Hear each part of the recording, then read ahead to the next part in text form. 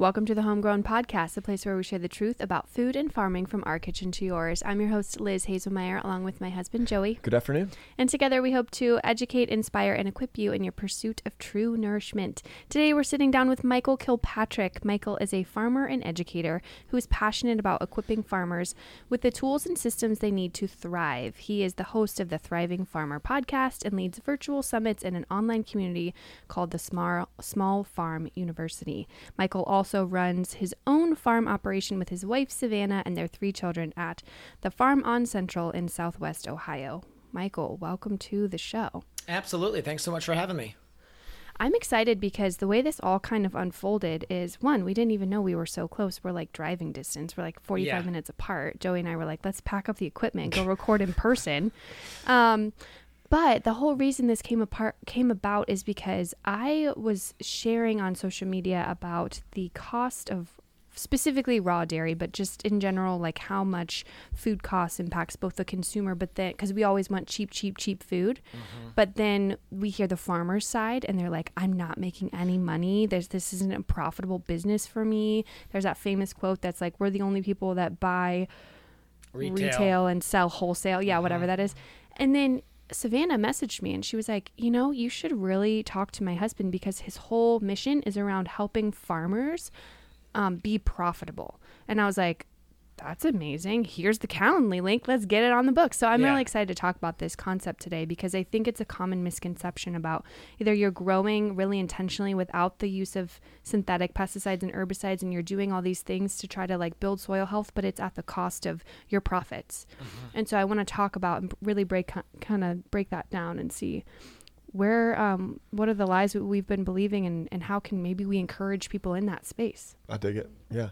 And I think even just a good place to start would be maybe even before we get into that is to talk about regenerative farming. Yeah. Right. And I know we've talked about it a ton on this podcast before, but maybe we start there to kind of, in case this is your first time listening or, you haven't heard of this term regenerative farming before.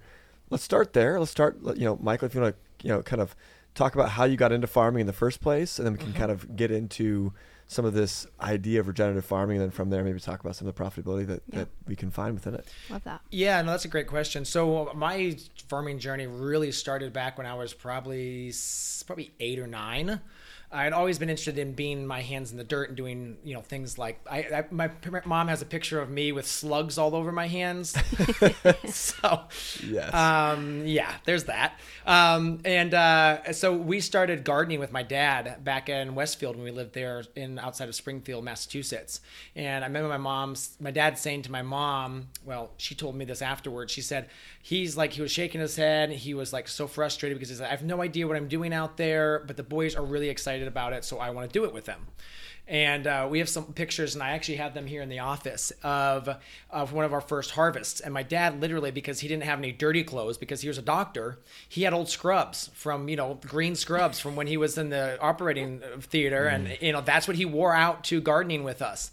Since then they've had much better upgrades to the farming cloth choices, but that's kind of like that was way back. And then we moved to upstate New York when I was 13 because my parents were like, we want out of the suburbia.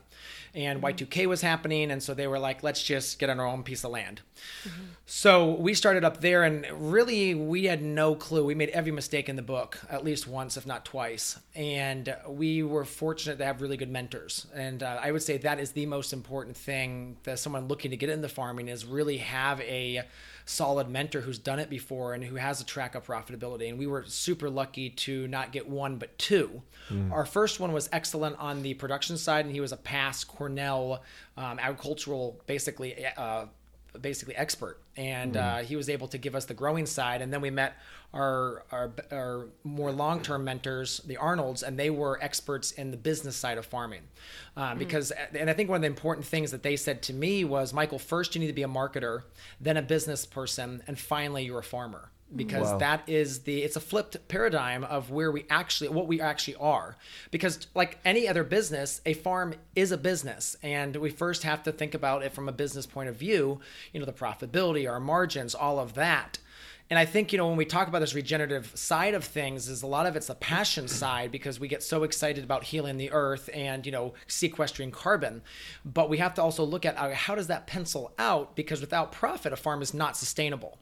Mm-hmm. And profitability is the biggest aspect of being sustainable, because if you just don't have any more money to put in on your compost, you're out of business, or you don't have no money to feed the cows, you're out of business. Mm-hmm. And so that's one thing that definitely was instilled upon me from them. I think, as the longer I've been in this, the more I've gone down the trail and the journey of more and more regenerative. Because when we started, we were, using a lot of compost, and, this first year or two, we did have a few other things which we wouldn't be using now. But now we are going more and more deep into, what is regenerative, and how do we leave that planet better for our kids? Because I think that's a big part of it too, is because organic is not what it used to be. Organic is now, you can use hydroponics, and you can use the CAFOs are now supposedly organic, and I'm sorry, but that's not organic. And so we really have to be able to look at what is true organic. A, you're making the soil better than you found it. B, you're supporting the farm family and the workers on the land, because that's another huge aspect that's not being talked about, is the living and working conditions of the people, actually the farmers. Because I would say there's more farmers that are of Latino descent that are from south of the border than there are in the U.S., at least on large scale farms, because literally it's usually whole groups of them that are actually harvesting most of what's in the grocery store. Mm-hmm. That you make a great point, and that's so often left out, is the it goes beyond just like fair wage, right? It's so much more beyond that. And I think even when we were talking with the Real Organic Project, that they rope that in too. They talk about how it's this whole encompassed picture of what organic was really meant to be. So I love that you touched on that. I was laughing when you said hydroponics, because we went on a rant about hydroponics, and just its allowance in organics and how it doesn't really line up with the true spirit of what that means. So I'm interested, what kind of has inspired you to lean into this whole regenerative movement, aside from, maybe it is the motivation of your kids, but is there anything else? Are there any other factors that have kind of brought you into having this mindset that inspired that? Yeah, well, I think one of my early influences was Polyface Farm down in Virginia. Oh, cool. I saw a Smithsonian article that was shared with us by our egg lady at the time, and she said, there's this really cool farm. You really got to check out what they're doing. And I must have read that article probably 60 times, just pouring over those pictures in there, and just like, oh my gosh, this is so exciting. Because I'd always wanted to be a farmer, but I'd always been told you couldn't be a farmer because it was, that's what the dumb people did, as it were. And again, they don't use those exact words, but hey, if you don't, keep your grades up, you'll be a farmer. So you pretty much say it without saying it. But, so I think the thing is the farmers, especially regenerative farmers, are some of the smartest people out there, because not only are they running a multi-species, and again, there's species above ground and below ground, as well as, a business, a marketing business, a production business, fulfillment. All of those things happen on a farm if you are running, going direct to consumer. If you're, 1,000-acre almond farm, that's very different. Obviously, there you have a lot more capital tied up and a lot more big equipment, a lot more systems in place. But if you're a small-scale regenerative farm, you are working in these microchasms of all the different things in business that need to be done, and it struggles to get efficient at any one of them. We technically have an HR department, but it's like 2 hours a week, and we struggle to get, what we would really like to see in an employee manual, because there's the time to sit down and actually write that. And so we onboard a new team member. Oh, you forgot that again. You forgot to tell them how this works. And so then a mistake is made, and then, again, you fix it and move on, but it's just one more thing because of the scale of that small regenerative farm. I think I'm so happy you said this, because there have been so many farmers that we've brought onto this podcast that we've talked to, and it started to feel like I was this weird judgmental person, when in reality it has nothing to do with it, because I kept commenting on the show how often I'm blown away at how intelligent these farmers are. You roll into this situation like, hey, we're bringing so-and-so on, he's a farmer. I'm thinking like, okay, and then I walk out of there thinking like, I'm an idiot. This guy is, or gal is so smart. Holy smokes. I am, I'm trying to do my thing over here, running businesses, and I have so much to learn from these people. And it's exactly what you said. It's it's equal parts like science, like biology, herbology. Like they have to understand like the chemistry of what's going into the soil, the chemistry makeup. They're telling me about like nitrogen levels, and I'm like, oh my goodness gracious. When we had Royal Dairy Farm, Austin on, and he was telling me about how he's converting, worms into the things he was doing. Yeah. Like, you're not even talking at that point about science, like understanding of science, but also just innovation. Yeah. I mean, this guy could have made it in, Silicon Valley if he had chosen a different career path. And it's outstanding how I agree with you, how smart these people are. Well, you mentioned nitrogen, but nitrogen is not just nitrogen. There's nitrates, there's ammonium, there's actually, yes, it's the rabbit hole. It just goes so deep. I love it. Yeah. And I don't even know if I finished the question you actually asked. So I apologize if I didn't. What was the question? You were asking about inspiration, getting into regenerative farming. Oh. He said mentioned polyphase. Yeah. I think that was absolutely a great answer. Anything else? Yeah, absolutely. So obviously, I'm a person of faith, and in the Bible, we're told to steward the earth, and to me, that's about leaving the soil better than we found it, and everything better than we found it. And unfortunately, for some reason, the mainstay or mainstream Christianity has just said, well, the earth is the earth, and we're going to just abuse it. And that's what it feels like. Unfortunately, I feel like that is in some aspects getting better. I do see some changes there. I've seen a few books come out lately about that, but that is a big thing behind why we are focused on regenerative and is making it as best as we can. But again, obviously kids, I have 3 kids now. And again, my goal is I do not want to be that parent that my children die before me. Unfortunately, it's becoming more and more frequent. I mean, I don't want to get that dark, that drastic, but there is that aspect. If you think about it, you see that and you're just like, oh my gosh, how does that happen? But part of it happens because of the environment our children are being raised in. I mean, the toxicity, the stress levels, and I think that's obviously something we don't talk about a lot, but, and then the food too, the nutrient density of the food. I think we have to realize that most of the food we consume these days is half as nutritious as it was 100 years ago. This brings me to the point on your website, you have 100% Kids Safe certified. I love that you use that lingo. Can you kind of explain what you mean by that?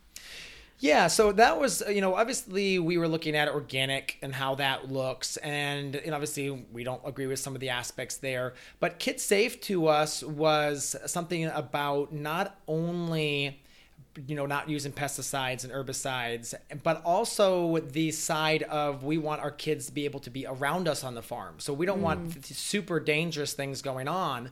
And it's interesting because actually we kind of came up with that phrase and we were, putting it out there to our customers. And then like 4 weeks later, we had a little accident on the farm where one of my kids got their hand pinched in a piece of equipment.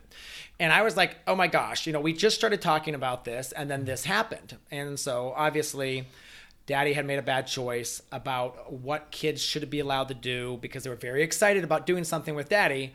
But we also talked about, my wife and I were like, okay, so obviously being a part of that process on the farm isn't something the kids can be a part of. But also it's like, okay, so what processes should we be using? So again, I don't think we've completely 100% dove into what that should be because obviously on a farm, equipment's necessary. Tractors are somewhat necessary. And there are farms that do everything with human power. But we're also looking at the aspects of sustainability is to the aspect of the human body too. And we don't want my body by the time I'm 40 with a blown back and broke. Yeah. And unfortunately, there are farms out there like that, especially when you're doing the human power. You're basically using your body as the tool. And we're in the 21st century. There's tools out there that I think are way better to be effective for those kinds of things.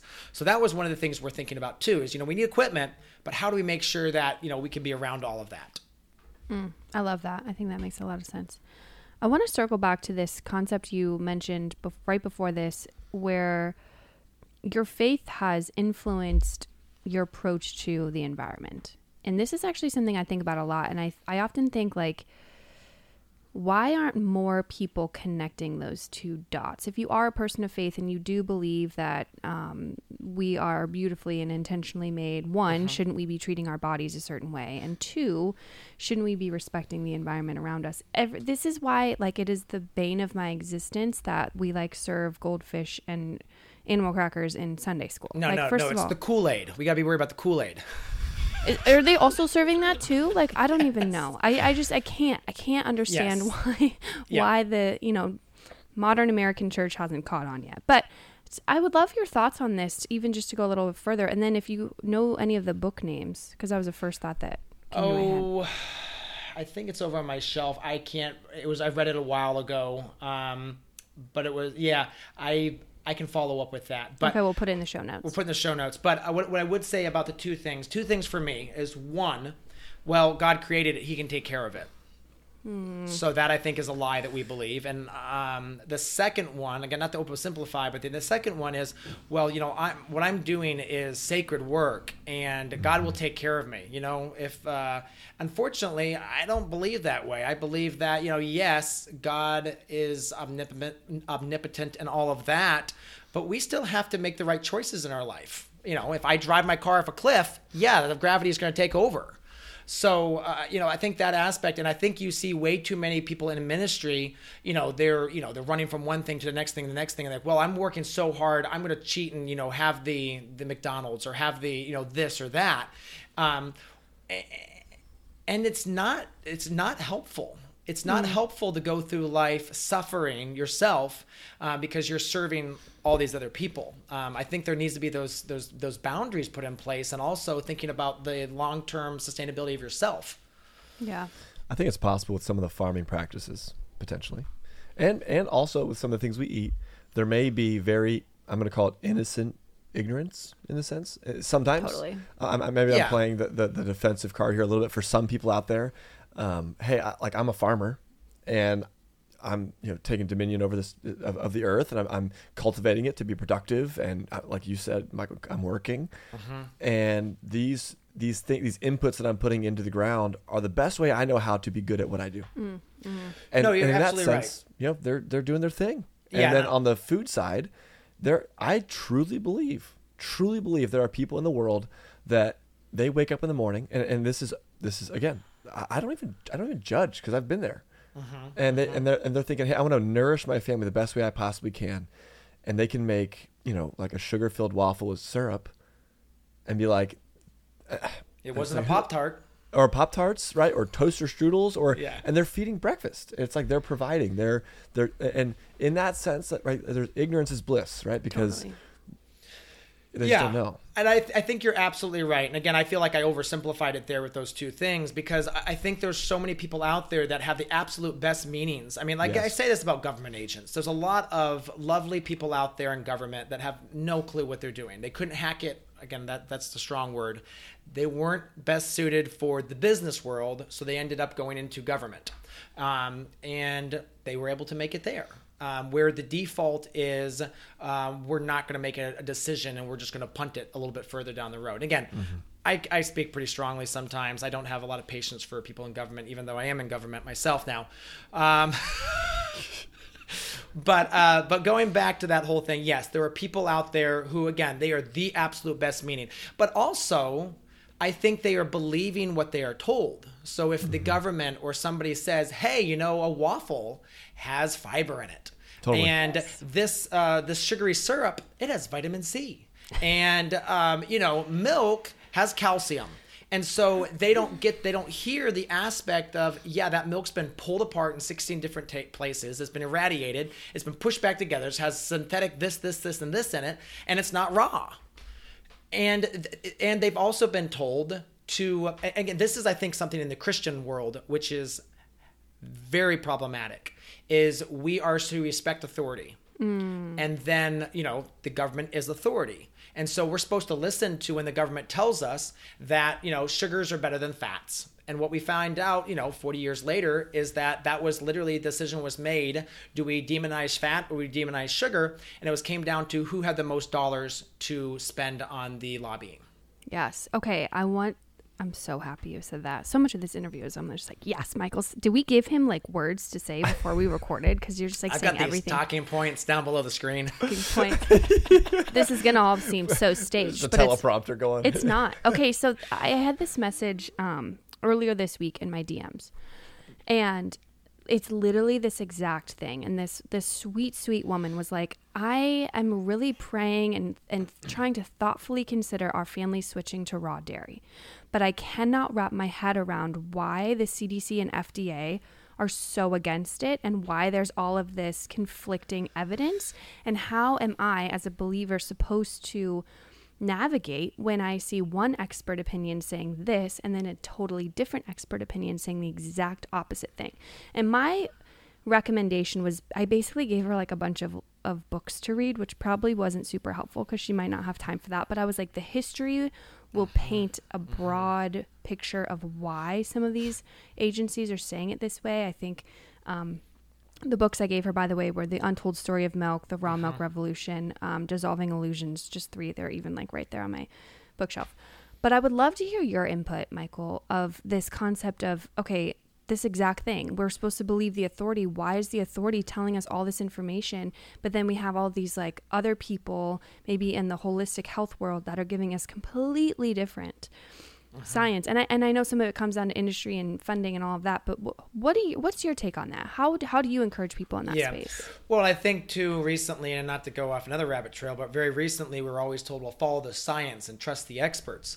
But what we don't have to also, and I would like to add to that, follow the money and read the reports, because what we realize when you follow the money is you see where the money is going and why. They just say liars, something about liars figure or something like that. Numbers don't lie, but liars figure. And what we have realized is that you can take reports and you can chop the report, or you can use selected data. And again, depending on what studies you're reading, you see how they do this every single time with different things. And I think you have to realize that the government is always going to be as safe as possible because they are liable and they have to get elected again. So if something goes wrong, and they're the ones that gets out to the curb, and so they want to protect their job. And so they're afraid. And when you're afraid, you boil and irradiate and you microwave and you do all these things. And you try to shut down small food operations because when you have big food operations, it's easier to keep track of them all. So I think first we have to look at their goal is to be, again, too safe. There's a funny story that I believe it was one of our podcast guests that shared with me, or maybe I think it was a farm I visited where she was using a wooden cheese vat. And the flavor of her cheese came from that, and she had a crazy following. Well, the government came in and said, well, we want you to use a stainless because wood's no longer safe. Well, she resisted. She had to move over to it. She kept the old vat. Her numbers for the bad bacteria were higher in the stainless vat than in the wooden one. And the reason was because they actually, in the edges of that wooden vat, again, if you go talk about, design or all this thing, the good bacteria were fighting the bad bacteria. And in the stainless vat, only the bad bacteria were actually there. So it goes back to that, and it comes back to FSMA. So over the last 15 years, and I was actually part of one of the pilot projects for FSMA when that was being enacted. And FSMA stands for Food Modernization Act. And the government passed it, and they made all farms do all these new hoops. We had to do record keeping and the safety and all this stuff. 15 years later, we still have the exact same amount of food outbreaks, and we haven't gotten any better, even though we spent literally millions and millions of dollars. And we still can't disagree on what is safe and what is not. Yeah. So I don't know if we answered that. I mean, going back to the original question, which was, how do you reconcile the fact that we want to, again, be responsible citizens, but we also need to do what's best for our family? And I think always the family comes first. We talk about the greater good, or we talk about the good. And to me, I'm saying, look, your family is who you interact with every day. Your family, who you've been, if you going back to a faith aspect, are responsible for first. Yeah. And then it's everyone else. And so again, to me, we're going to put our family first. But it's safety. And then I think you have to follow the money. And I think we also have to look at history repeats itself. So again, you look at, what's the background, follow the history. Why? So we look at unions. Unions came because, again, the massive corruption that was happening in Chicago, mainly with the meatpacking trade. And if you read Upton Sinclair, The Jungle, which I think every person should read just to realize how bad it was. You see why there was a necessary for some of that. But then what you have to realize is, fast forward of 80, 90 years, many of those have been abused, of those powers have been abused. And I hear local stories from people locally just in the unions, and just absolutely how the unions are as bad as what they replaced. And I think we also have to look at in this too, we have to always consider that there is evil. And it comes in many different forms. And again, I'm not saying that necessarily everyone out there on that side are evil, but I think we have to look at that greed is something that is in the human, and that there is a lot of that happening as well. So again, I don't mean to go off in this whole try to spiritualize it, but I think we have to look at there are bad people, and bad people do bad things. And it may not be, the aspect of, stealing money and cheat it, but it will be fudging the numbers, or making sure that they stay in power, or making sure that they keep their lobby and keep the product going through the marketplace, or push an agenda that might not be in your best interest. So wow, that's outstanding. And anything else on that? No, I mean, it's for raw milk specifically. One of my favorite quotes in the Raw Milk Revolution is, and it's not so much a quote as it is an idea, but his just explanation of the quote, raw milk killers of the past are not at all the reason why we pasteurize today.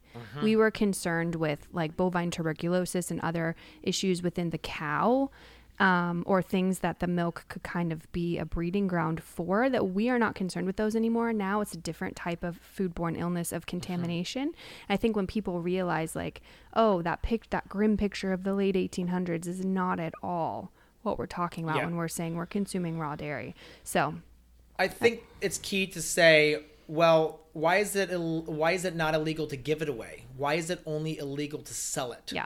And what we have to go back to is the dairy industry trying to protect themselves. And so that's the reason why they don't want raw milk and small farms doing it, because they're protecting because they realize that most farms don't have the infrastructure and money to pasteurize themselves. So that means that they are kept as serfs, selling to basically the overlord, who is the dairy, Hood and Agrimart and all those big ones. And maybe I oversimplified it and, villainized somebody too much, and maybe they're going to come sue me, but I don't care. No, that's a great point, because I have another post on my account where I say raw milk is not illegal. It's one of my biggest pet peeves when people are like, raw milk's illegal. I'm like, no, owning a dairy cow is not illegal. You can go milk your cow and drink it and serve it to your kids. Most people do. Everyone, all the cute little Instagram influencers who have a dairy cow, 99% of them are drinking it raw. I love, normalize it. Continue the trend. It's the regulation of distribution and sale that is, quote, illegal or legalized in some type of form in various different states. If there's a state like California where you can literally walk into a grocery store and buy it off the shelf, or New Mexico is another example, but then there's other states where you can't find it there, we should be asking ourselves, wait a minute, it's okay on that side of the country but not on this side of the country. Now Canada, there's no place to buy it, correct? There is one operating herd share publicly cooperating with the Canadian government in BC right now. Okay. But other than that, you can have Canada a cow. You can have a cow in Canada. You can have a cow in Canada, but you cannot give it to your friends if your friends come over in certain parts of Canada. If your friends come over and it's illegal to serve them. So more regulated in Canada than way more regulated in Canada. What about but I mean, Canada's, we'll leave it there. They're going through the ringer a little bit. UK, same thing? I don't know about the UK. Okay. I just have friends in Canada. But we have to look at most of the countries in the US, in the world. A lot of the third world countries, dairy is raw. Oh yeah. I mean, look at a lot of Africa. I mean, they're not pasteurizing it. Now, again, they have a lot of other problems, and maybe they should be on a lot of those aspects because, again, the amount of diseases and stuff. But in many of those countries, dairy is one of the primary sources of proteins and fats. Yeah, that's a great point. Other parts of the world. So here's my little summarization of this. Broaden your understanding of how milk is in the world. Look at the history. Follow the money, as Michael said. And then from there, continue your research on why mainstream pasteurization is a thing today. And then look at the areas where the distribution of milk is legal in some capacity in other states, and ask yourself, well, that's interesting. And compare that to the conventional dairy industry. That's all. That's a lot of homework for someone, but it's a big decision to make. I think it's the homework you would do if you were feeling as anxious as this person that messaged you that said that they were having a hard time getting over. Because it's honestly all the homework. I did all that homework. I can do the reasoning in my head and be like, okay. I wrote the raw dairy guide because of that. Coming from a cow, I'm like, yeah, that makes sense.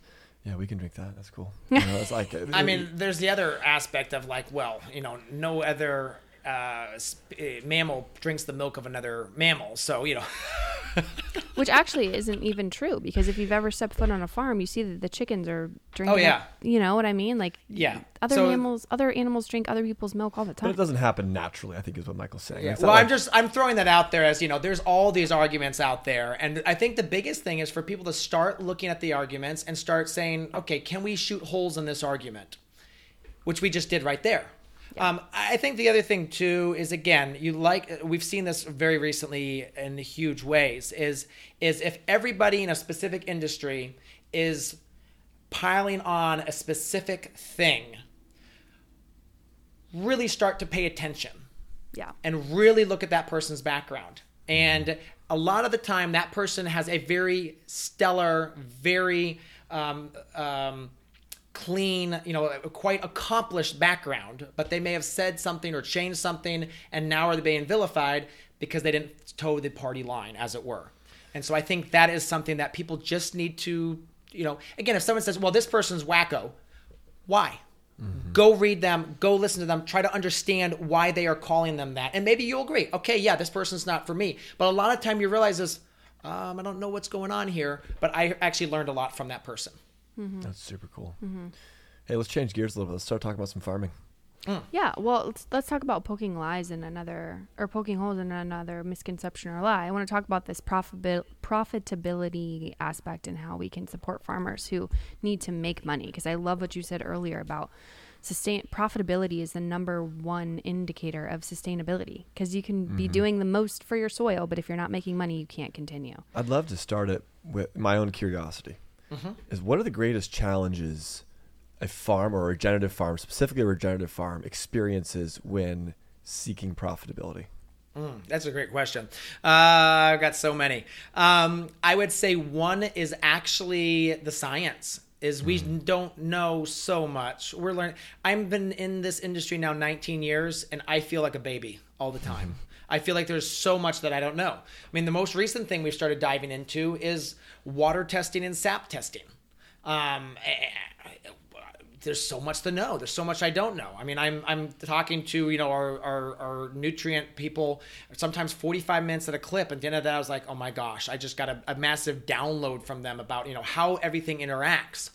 So I'd say education is a huge aspect. And again, there's some great organizations out there. There's some great aspects, but I would say also is that there is a massive lack of funding for regenerative farming compared to other types of farming out there. So I'd say that is a huge aspect.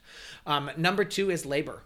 Labor is a massive challenge for any farm, but specifically regenerative farms, because regenerative farms, a lot of the times it's not sitting in an air-conditioned cab, just running, rows of corn back and forth.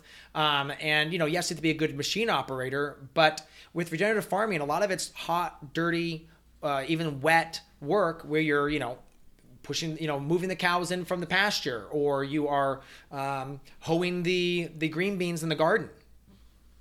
So there's that aspect of just massive aspects of labor. And I think the other thing too is that a lot of regenerative farm, a lot of the other huge challenge there is that the deck is stacked against them with basically how we do food in the U.S. Most of the money in the food, because there is a tremendous amount of money made in food, but most of it is made from the grocer or the middleman. And actually, I mean, they think the statistic is 15 cents typically gets back to the farmer, and it may be less. Wow. And the other massive statistic we're looking at is only 5% of farms last 5 years or more. So the attrition rate of farms of just, how fast they go under. And the problem is when you have that constant change, you're basically meaning you have new people on farmland, And again, it goes back to that education side, is they're brand new. They don't know what they're doing. And so they're going to be inefficient. And so you've got that aspect of, especially the small regenerative is inefficient. We hit on that earlier too. I mean, let's think about this. If we are cultivating a row of carrots, do you think it's more efficient to cultivate 1,000-foot row or 100-foot row? Yeah, thousands. But most of these small farms are 50-foot rows or 100-foot rows. So by the time you get the machinery set up, you're done. And so you've, again, spent all this time, and so now you're infinitely less efficient. So, I mean, those are, I think, the top three of that aspect. Again, we could go into each one of those in depth of, we could talk about labor, we could talk about education, we could talk about size and scale and efficiency. And again, I think that another one, which, again, I hate to keep beating on this one, but it is government regulation. Government regulation is strangling many farmers because on our farm, where we're profitable is in value added. Yes, we make money on selling lettuce because lettuce is a big one for us, but we make more money on selling salad dressings. We make more money on the value-added prepared salads. We make way more money on our slushies, our strawberry slushies, which have the actual strawberries on the farm that we make and put in our shop, than we do the raw strawberries. And because it is much more challenging to do processing. Did you know it's illegal to even chop a watermelon in half and sell it?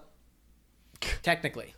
Same thing with, if you process in Ohio, technically, if you chop lettuce, that's technically illegal too, because you have altered the raw state of the lettuce. You're supposed to have, a certified kitchen. Wow. So granted, we get around it because we have a couple ways of how we get around it, but we get around it because we say we cut it in the field at one time. We don't, again, technically we do. But again, if we were to do another single knife cut, that would technically be processing, and now Ohio would say that we're not allowed to do that. Wow. So, those are the top four that I would consider right there. And again, we can kind of deep dive into further those. I'd love to. I'm really interested. I'm glad you wrote them down because I was trying to recall. Well, so I was going to mention regulation had you not. And I was even before we start to dig into some of these, a question that I have as I think about if I were to own a farm, right, is that if I was regenerative, my first guess would be, and I think you maybe answered this by talking about regulations, the deck stacked against you, but let's say I grow a bunch of products, I have to get certifications, regulations, like you said, in order to sell them. But what about, like, is there demand? That's a great question. For this stuff. Yeah. So if I were to grow sweet corn, let's use sweet corn. If I were to grow sweet corn, anyone can grow sweet corn and sell sweet corn.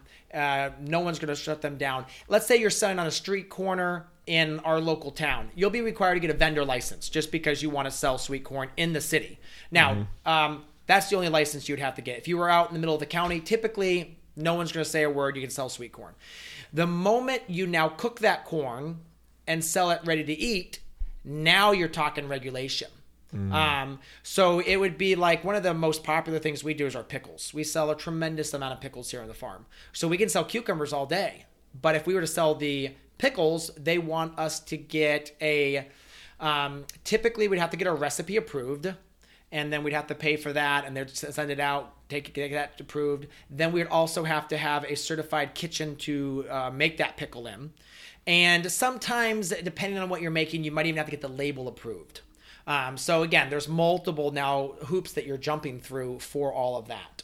And that's not even the business side. So the business side I'm leaving completely out of this because most businesses have to, get their LLC, file their taxes, do the unemployment and all of those things. So I'm not even going to go there. I mean, that's any business. And again, a lot of those things are great because we want to keep a little bit of transparency and a little bit of, cleanness there.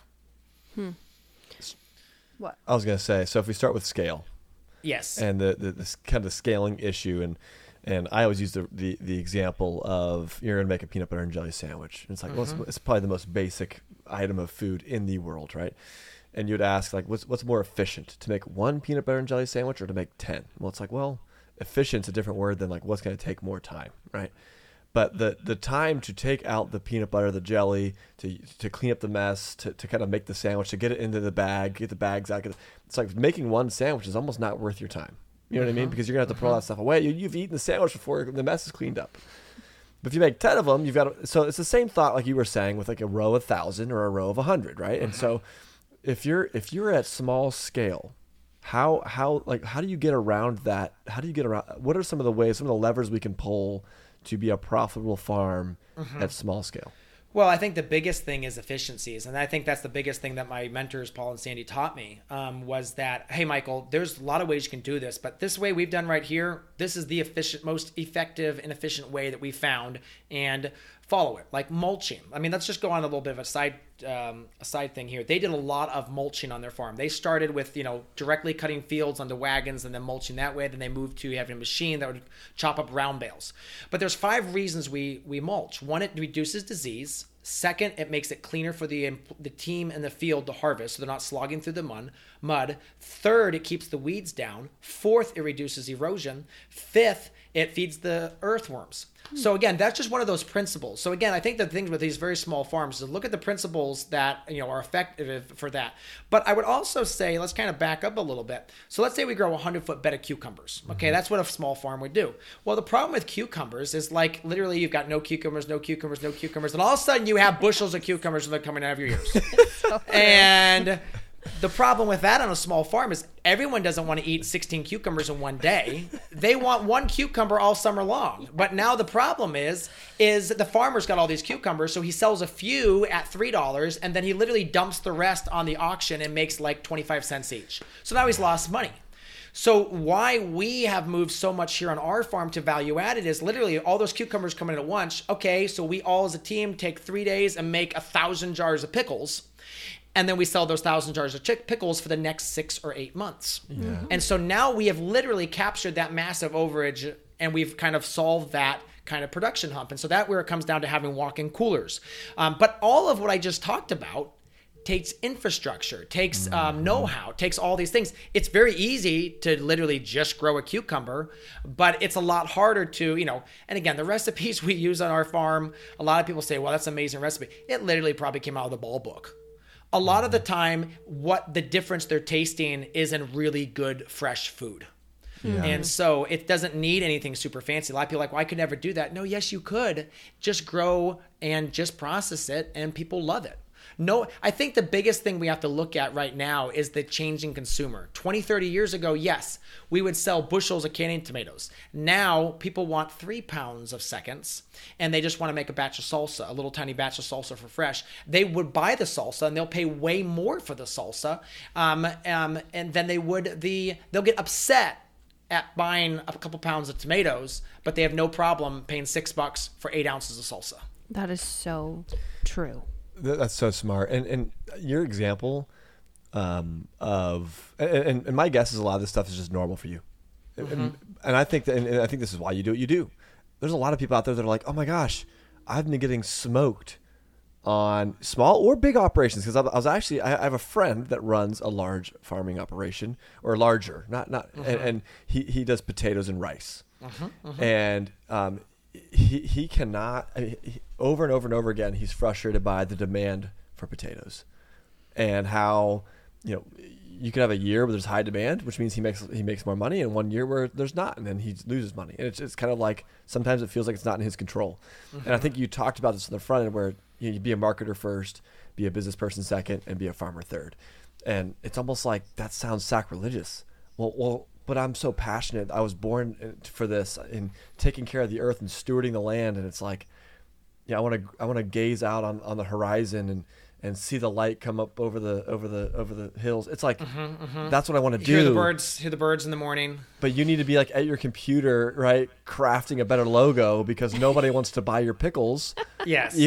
Or no one wants to buy your cucumbers because it's old news. And it's so interesting. It's so interesting. Or the other day, I spent 4 hours trying to communicate with the Ohio unemployment, because it was literally a nightmare to try to figure this paperwork out. But again, I'll get off that subject. But yes, that is the problem, and again, people sign up for farming because they got these starry eyes. I want to see a calf born, and oh my gosh, that's amazing. And I want to milk, and I want to give it to people. They don't realize, well, okay, so now we have to start getting inspected, a Class A dairy license. We've got to do this. We've got to test the milk. We've got to to, now we have to inseminate the cows, which again is another whole process. Do we have to bring a bull here, or do we do it AI and then having the window? So there's so much to this that a lot of people don't realize, and it just gets overwhelming. And here's the other problem too. And again, we've been talking more about the efficiencies, but let's start talking to get inside the farmer's head, the small farmer's head. Is there's always too much to do on a small farm. The weeds are it's too hot. The employees are complaining. The employees don't know what they're quite supposed to be doing. If you even have a team, mostly you're doing it by yourself. And so then you get into this death spiral where you're like, well, I need to go weed. So you go out and weed for 5 minutes, but then, oh my gosh, I really need to be selling these cucumbers that I'm actually weeding. And you end up getting nothing done all day because you're in this death spiral of to-do lists and trying to run a small farm. That's also, by the way, the routine of a stay-at-home mom, just in case anyone was wondering. That's 100%. Yes. You go to do the dishes and you're like, I need to feed the kids. And then you get nothing done all day. And I would say, the mom has it way harder because, you're dealing with living things that, we're trying to turn into responsible adults at some point. And we're just dealing with vegetables, or cows. The example, though, even to finish the thought that I forgot to finish, of the cucumbers all coming at once. It's like, it's funny and right, and we laughed, but like that is absolutely a problem. Oh yeah. And that is what a lot of these farmers deal with, is that I've got this huge harvest and the harvest is going to spoil. Mm-hmm. Okay. Mm-hmm. And spoilage is a major loss. You just lose money every time you have to throw something away. That's just how it works, right? You put all this time in, all this effort in. And if the trucks that are coming to pick up your produce, or you're shipping them off, or however it's working, right? This is maybe larger farms. If you're taking it to the market, or you're going down to the farmer's market, Whole Foods, or again, I don't even know the demand of selling to grocers as a small regenerative farm. Like that would even be another hurdle, right? Mm-hmm, of getting, you have to get into these stores. So that's where that marketing business sense comes from. But man, that's a huge issue in coming up with value adds. I mean, that's the nugget that I'm going to note. Yeah. Value adds that you can take the food that you have, and you can convert it into other items that have a shelf life, right? Pickling exists for a reason. It's been around for generations because you can take these big harvests of cucumbers, and it started out being something where I need to eat these all year round, right? And now it's you can use that same principle to sell them all year round. Any other value adds for small scale farming that come to mind? Oh, it's an infinite. I mean, that's what I love doing. I mean, the biggest thing is, let's say you're selling elderberries. Well, now you can make elderberry syrup. You can dry elderberries. You can take the elderberry leaves and turn them into a salve.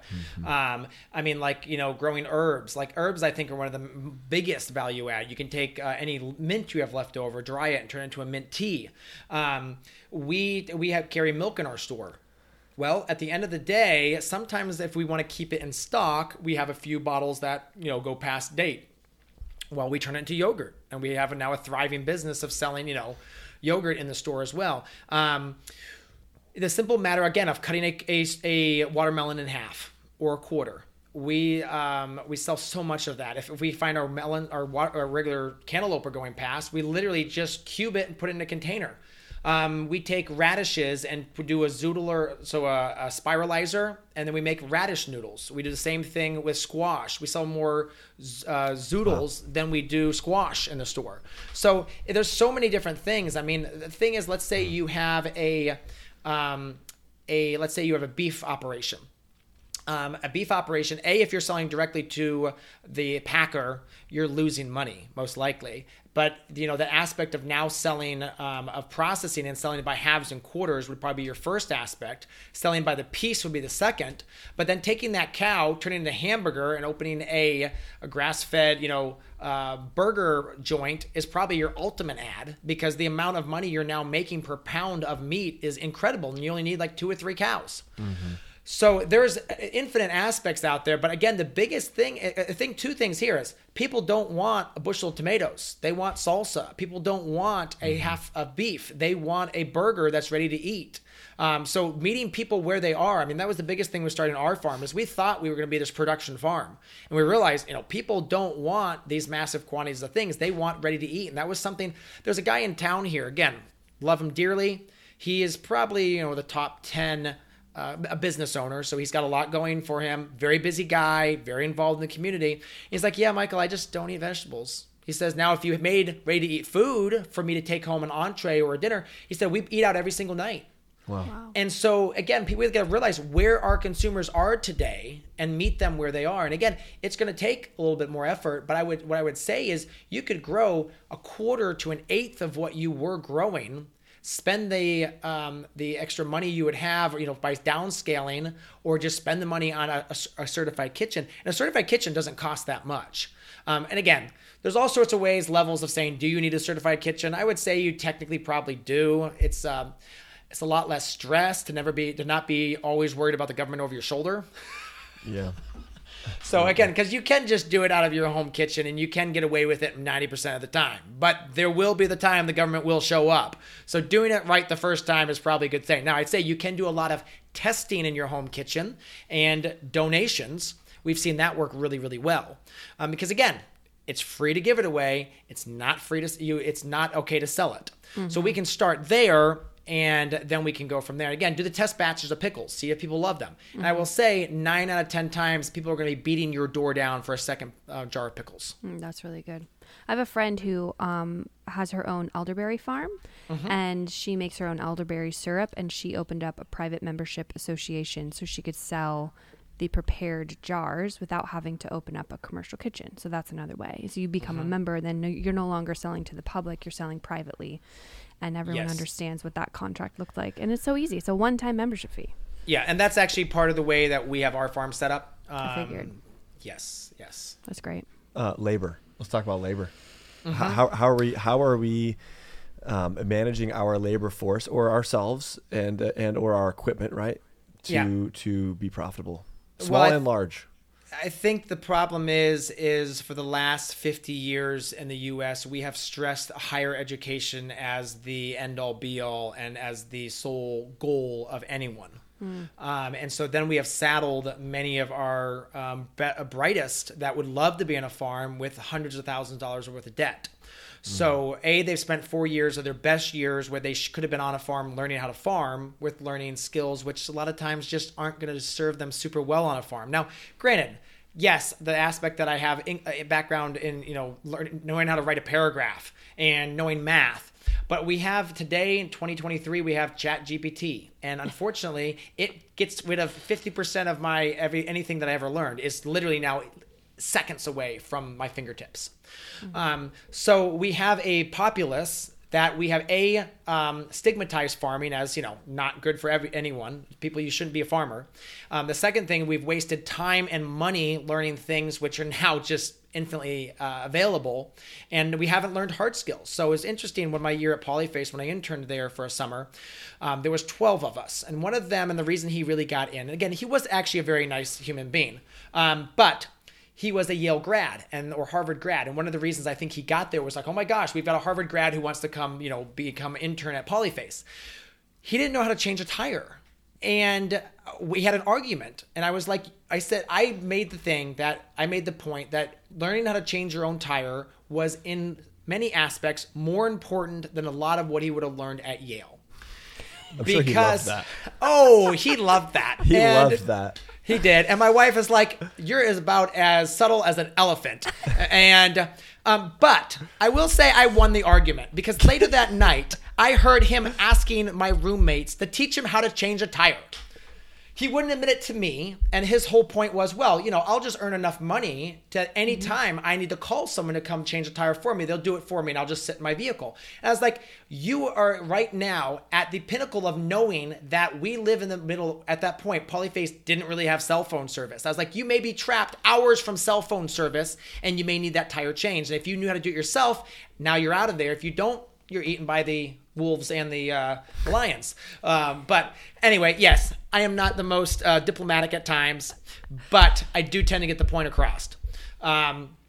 So yeah, there's that aspect of we are training for the wrong things. And I would say because regenerative farming also is on the cusp of what we're learning, we're not teaching this in a classroom. I mean, most of the classrooms I've been in, this is the reason why I went to 2 classes in college and literally just said, this ain't for me. I can go read the books. Because the books I was reading in class were 5 to 8 years behind what was actually being put out on the shelf of Barnes & Noble. And especially in 2023, what's on the shelves of Barnes & Noble is 12 to 18 months old. And things are changing so fast that that's almost irrelevant.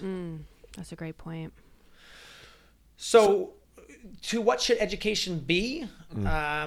Education should teach people to be curious, teach people how to learn, and then get the heck out of the way. Yeah. So education, man, there's so many gaps there, and maybe we touched on this and I missed it, but when it comes to like labor, like you have, what you call we were supposed to be talking about labor. We went to education. It's okay. That was the next question. So they we're go ahead hand of the in game. hand. They do. But farmhands, staff, employees, or even yourself, if we're looking at labor, how can we manage labor to...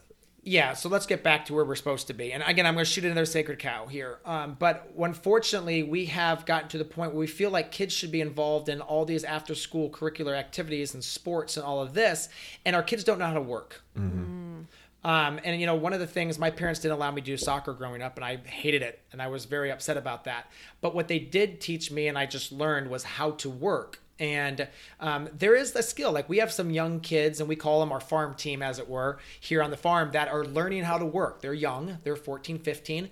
And, you know, after a couple hours, they're like starting to lag. And I'll be like, all right, guys, come on. Let's get that second wind, get some water in you, and let's go at it. And we try to, you know, when they're young, realize that they're in that molding stage. But so many of the kids today, they just don't have what it takes. They just don't. And again, it's not about them. I'm not blaming them. I'm blaming the system, which has conditioned them to not think physical labor is good.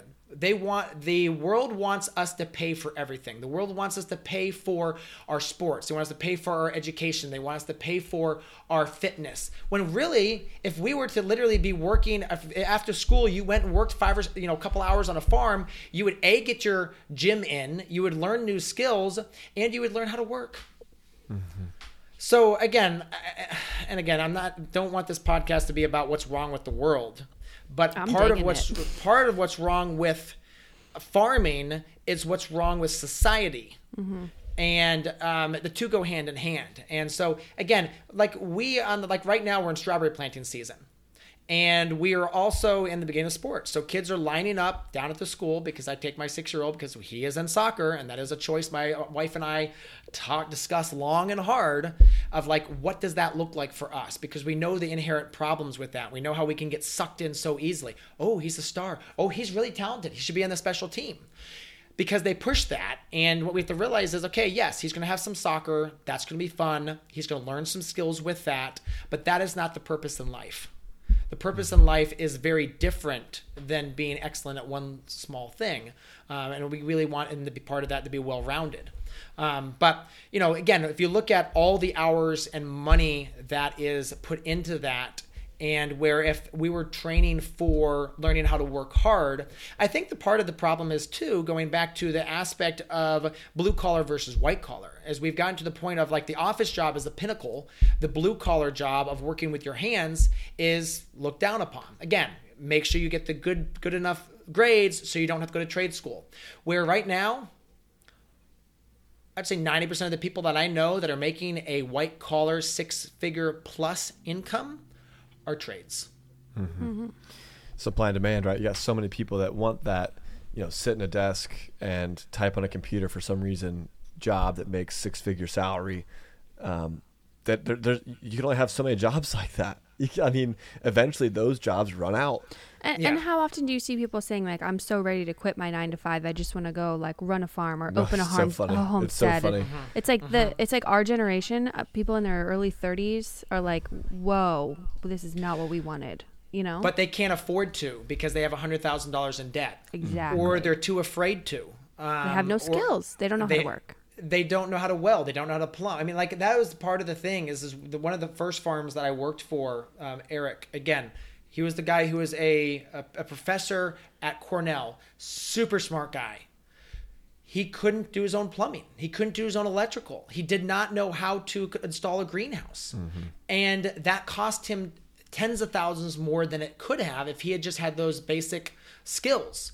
And again, a lot of the skills I have, I just pick up. Yeah. And I've gone and just begged and borrowed, till I've gotten that. Now we're at the point in our farm where we actually typically hire a lot of that out because I just don't have the time. Because what we like to say is we're expert farmers.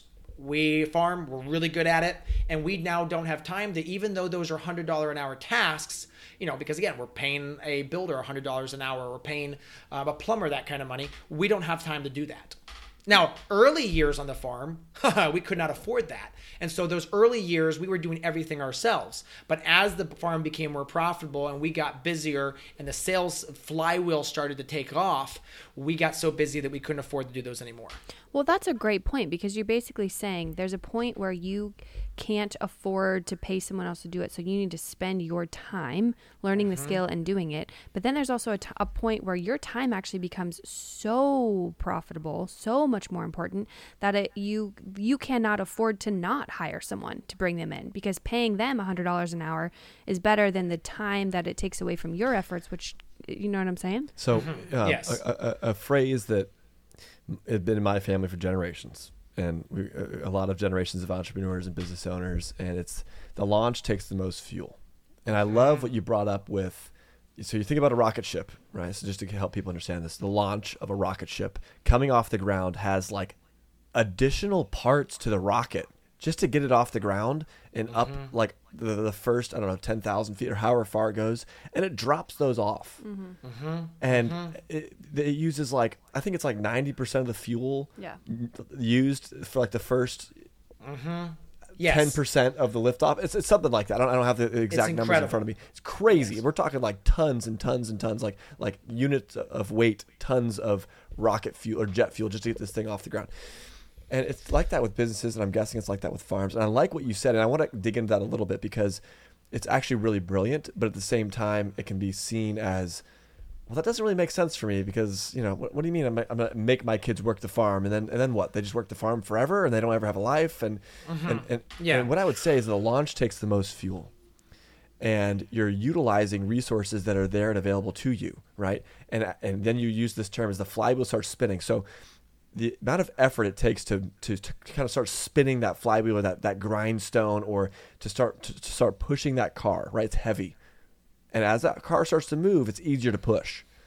And as this car starts to move, as this farm starts to become profitable, there becomes more capital that's available to bring in staff to make the business or the farm grow and be larger.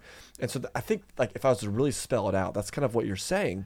And whether it's yourself, you're using human capital, human resources that you have available to you, maximizing that resource to get off the ground. The launch takes the most fuel. And oftentimes, and I agree with you, and my family did this. We didn't have a farm, at least per se, but I did not grow up, and I did grow up and do sports, but it never was more important than being a part of the family mission, whatever that was, right? And so we had different kinds of businesses that we started. We had a produce market actually that I was a part of, and we had to grow vegetables and produce and things like this. And we homeschooled so that I was available, right, to go to work with my dad, or to go to the office, or to go and plant vegetables, or to What's the famous quote your dad always said? What's that? Don't let education get in the way, or don't let school get in the way of your education. Yeah. But no, that's key. But the wow, you said that, and it was so profound. But you said it in a way, and I think you said it earlier, like, hey, I get straight to the point. So I'm sorry that I'm elaborating so much, but I really want people to understand that it's not crazy. It's not crazy to think that as a family you can work towards a common goal and a common mission. And that doesn't mean if you don't have kids, well, what about husband, wife? If it's just you, well, know that you are at the smallest scale. You're starting smaller. But you also have the least amount of responsibility to other people. Least risk, least responsibility, but you do have the lowest amount of resources you possibly can. So knowing that your launch is going to look different than others. If you have 5 kids, and as they grow up and getting them involved, exactly what Michael's talking about, I think is the way that you can set yourself up. And you have to have a vision of what it looks like to get to that next stage as that flywheel starts to turn. And you have to be ready for it. And you have to take risks, because sometimes stuff works and sometimes it doesn't. Sometimes you make the pickles and people go nuts. And sometimes you make the strawberry jam and, No one wants it down the sink. Yeah. We have put a few batches down the sink, and it's tough, but you're like, you know what? Okay, what did we learn from this situation? Yep, never do that again. No, but you absolutely nailed it. And what I want to say is that the launch is the hardest. And again, I think I said, we're no longer doing the $100 an hour tasks because we're doing, and again, I'm not saying that we're making $100 an hour because we're still far from it. But we have now seen the vision far enough ahead of where we're headed to know what we need to focus on, that we're going to get to that next stage. And again, I think that's important, is really set that vision out of where you want to be. And my wife and I talk about that, and that is changing now as kids get a little bit older.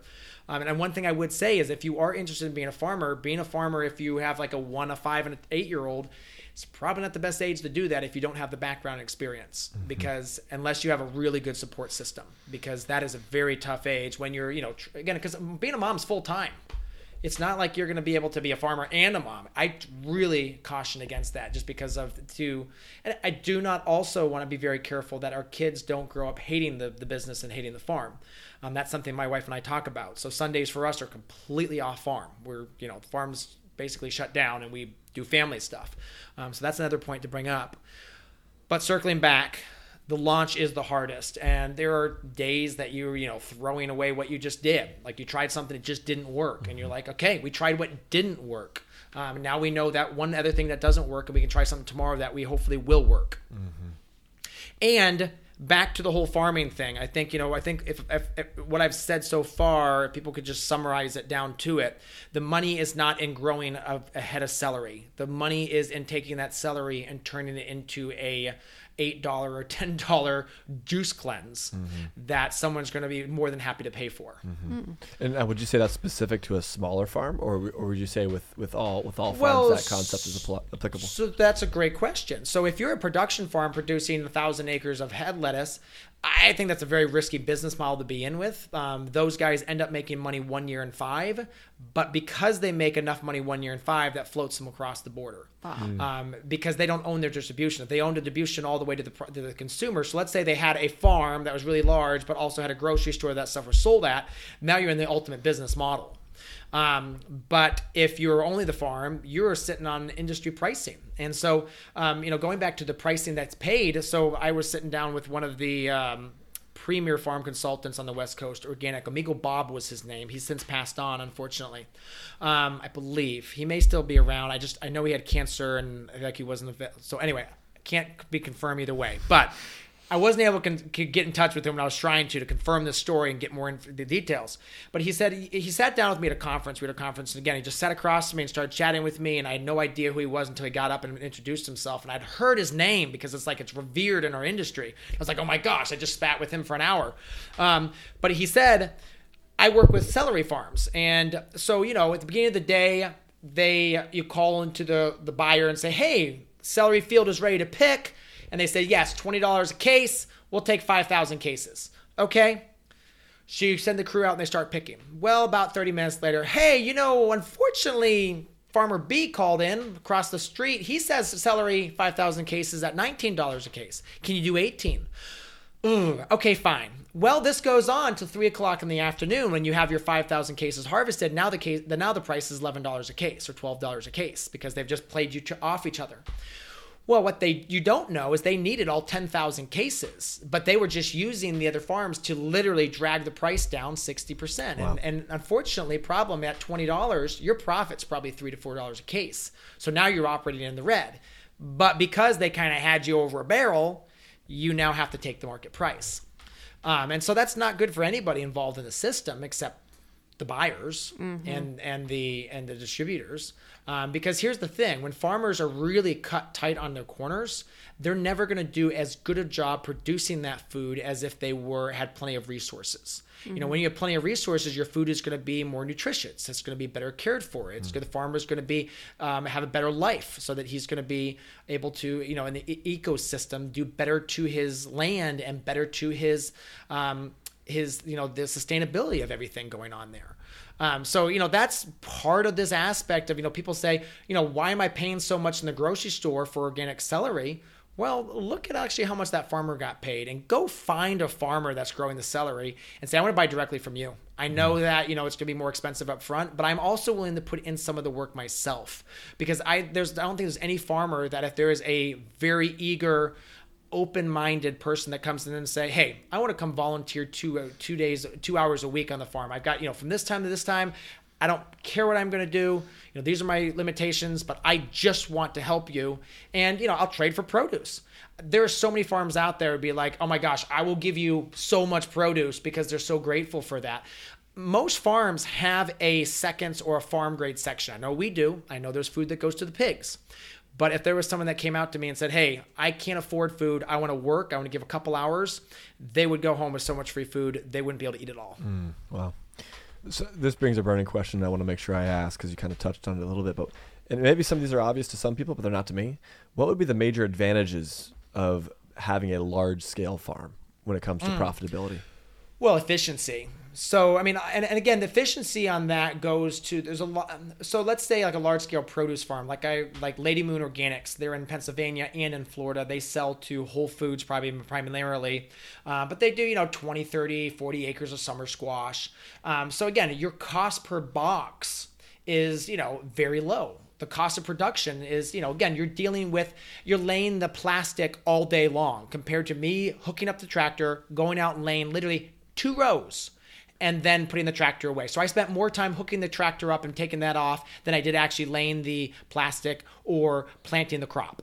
So that is massive efficiency. But the problem is a lot of times the skills required to grow 30 acres of summer squash are not the same skills required to market that. So again, you're going to typically sell to a wholesaler. So because you're producing so much, you need to move so much volume. You need a very specialized person that can handle that kind of volume, which would be a wholesaler or a distributor. And so that's why they're going to end up giving you a very low price, because it's going to have to go through the whole system compared to if you're taking that same and going directly to the consumer. It's interesting. Like I was talking to a farm a couple of years ago. They did the analysis with a really good financial analysis out of Pennsylvania, and they realized that their business was best to shut down the CSA, which was where their CSA stands for Community Supported Agriculture, where they were selling directly to consumers, and it was to actually go and grow 12 acres of kale and sell it to Whole Foods, as well as other crops. Mm-hmm. Unfortunately, we happened to have that conversation after our very hard freeze had frost tinged all that 12 acres of kale, and it now was no longer saleable to Whole Foods because of the requirements of Whole Foods. Because again, Whole Foods standards is, no brown tips. Well, if they were selling that to a CSA, that would have been fine. The CSA would have been like, hey guys, this week's kale is super sweet, but it got a little damaged by the cold. All you have to do is pinch off the ends or just eat it as is, because the brown is, not causing any problems. It's, it's still edible. So are bigger farms more efficient? Yes, in some aspects, but no in other aspects. Now, if you're dealing with grain or you're dealing with some of these other things, some of the larger farms are more efficient.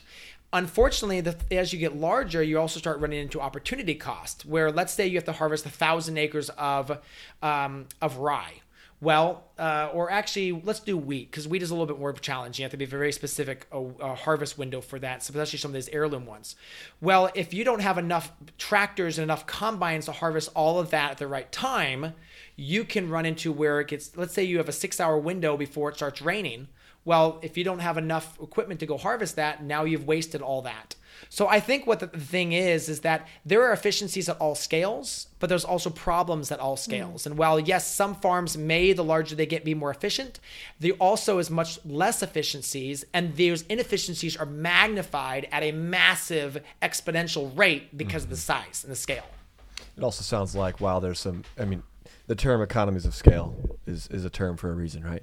And then, but like you think about this example of needing to meet standards and guidelines, and then also, hey, because I'm harvesting all day long the same crop, I have to go through a wholesaler, which binds me to selling through lower prices. It's like much lower prices. There's advantages to a large scale farm, but it sounds like the disadvantages of a large scale farm are maybe the advantages of having a small farm. And so it's almost like, I guess what I was trying to get at is which one's better than the other. And I think what maybe we've come to the conclusion is at this point is that they both have their advantages and disadvantages. And anyways. Well, no, to your point there, is that we just had an outbreak called the Great Yellow Jalapeno Crisis of 2023. I don't know if you've heard about this. Whereas people were growing jalapenos and they were all yellow. They weren't a green jalapeno. And unfortunately, the consumer wants a green jalapeno. Now, if you're growing 20 acres of jalapenos and you have yellow jalapenos, you're in trouble because you had to spend all that money. But if you're a small farmer and you're growing 12 different peppers, okay, yellow jalapenos. Don't have jalapenos today. You're going to have the 11 other ones that are doing fine. Sorry. What were you saying, Liz? No, I'm glad you said that. And also, I didn't even know yellow jalapeno existed. I feel like. Has it gone bad or is it just yellow? Like, is it still edible? And I'm actually not 100% sure if it's just not a jalapeno, if it ended up being some other hot pepper. I've just seen multiple posts and there's a lot of chatter online about it right now. Thankfully, we spent good money on our seeds and we got really good seeds. And so ours are all nice and green and plump.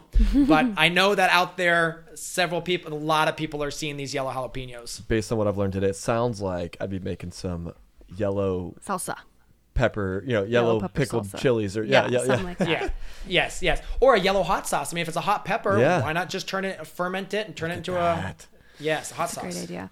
No, but what I was just going to say is like one of the things that always trips me up is, and this is where this whole thing started, is because I shared on my account, it was all these, it was the milk section at Kroger. All these gallons of milk for like $2-3. Gallons of milk for $2 or $3. I pay over $6 for a half gallon, so over $12 for a gallon of raw milk. I'll happily pay that. Yeah. But the conversation was like, well, we get confused because the examples that we see in the store are so dang cheap that then we don't understand why buying from our local farmer is 10x or 3x more.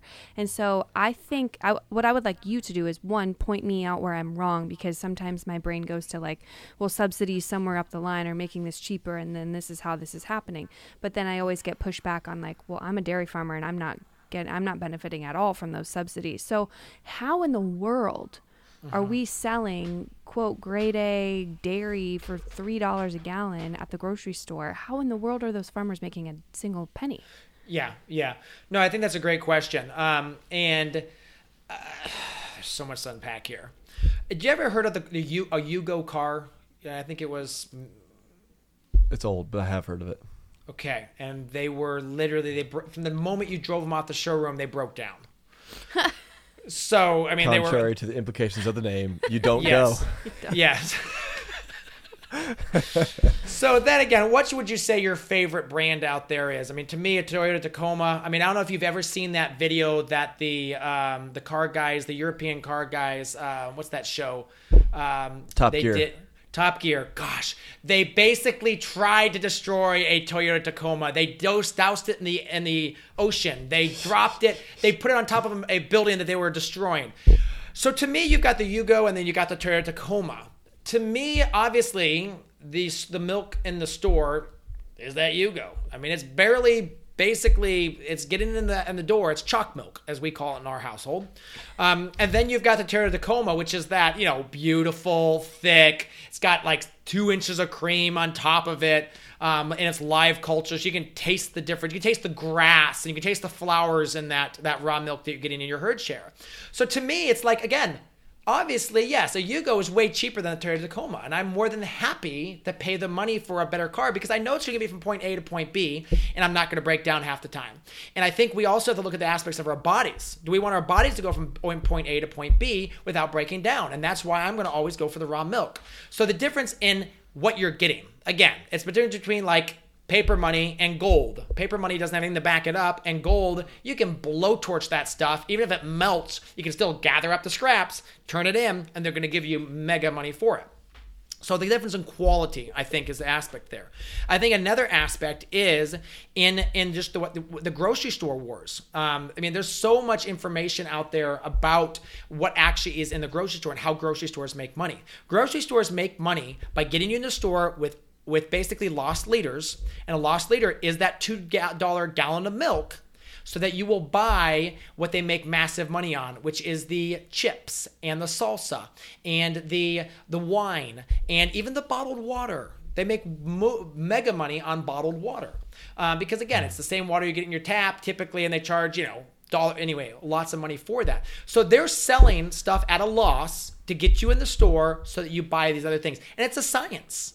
One of the funnest book series I've ever read was one by a name called Paco Underhill. And it's this obscure thing called retail science. And he was the guy that pioneered putting cameras in grocery stores and watching people shop and figuring out what they were doing. He has a book called What Women Want. And he has Why We Buy. And it's literally a psychology into the female shopping mind.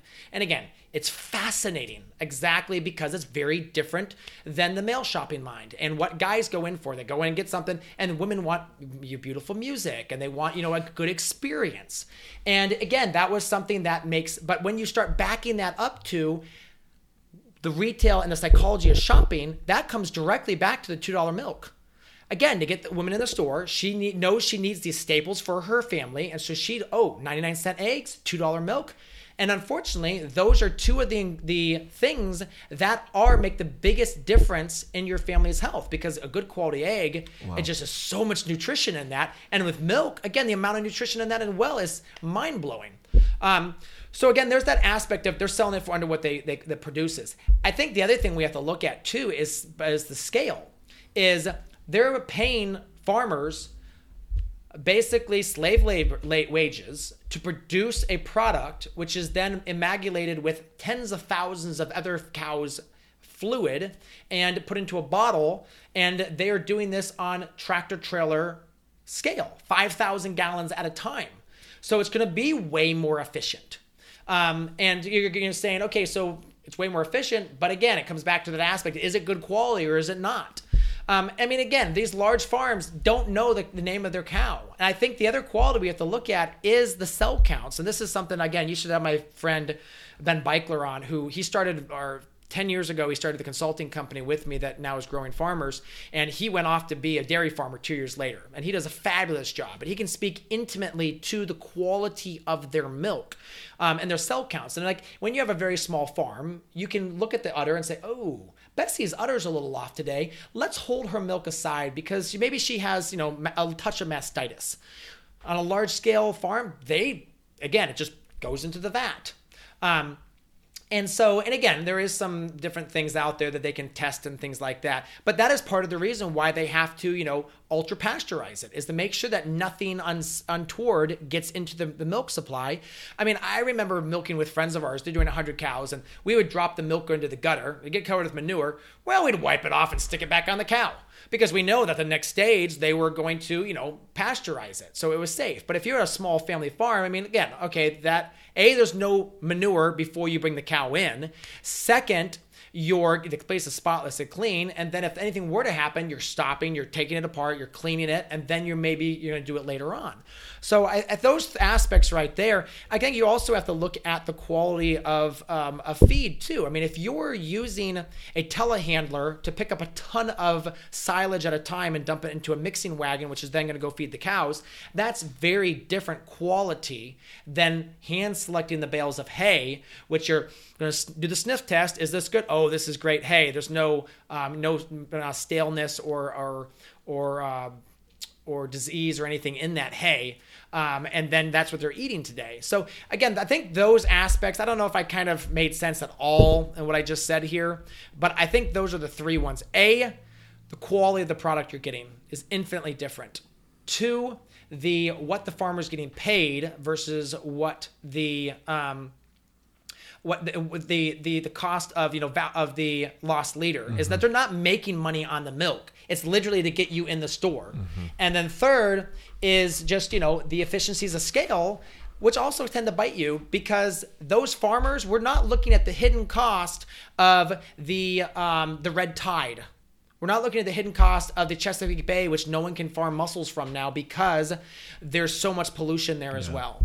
And I think, again, I typically don't tend to dive into that one too deeply because there's so many other good ones to go after, I feel like, and the ones that people don't realize. I feel like the environmental aspects of large industrial farming is something that we have kind of almost beat to a dead horse at this stage. But that is actually out there, and it's causing problems. On our own farm, we're seeing this. We have toxic levels of chloride, iron, and aluminum in our water.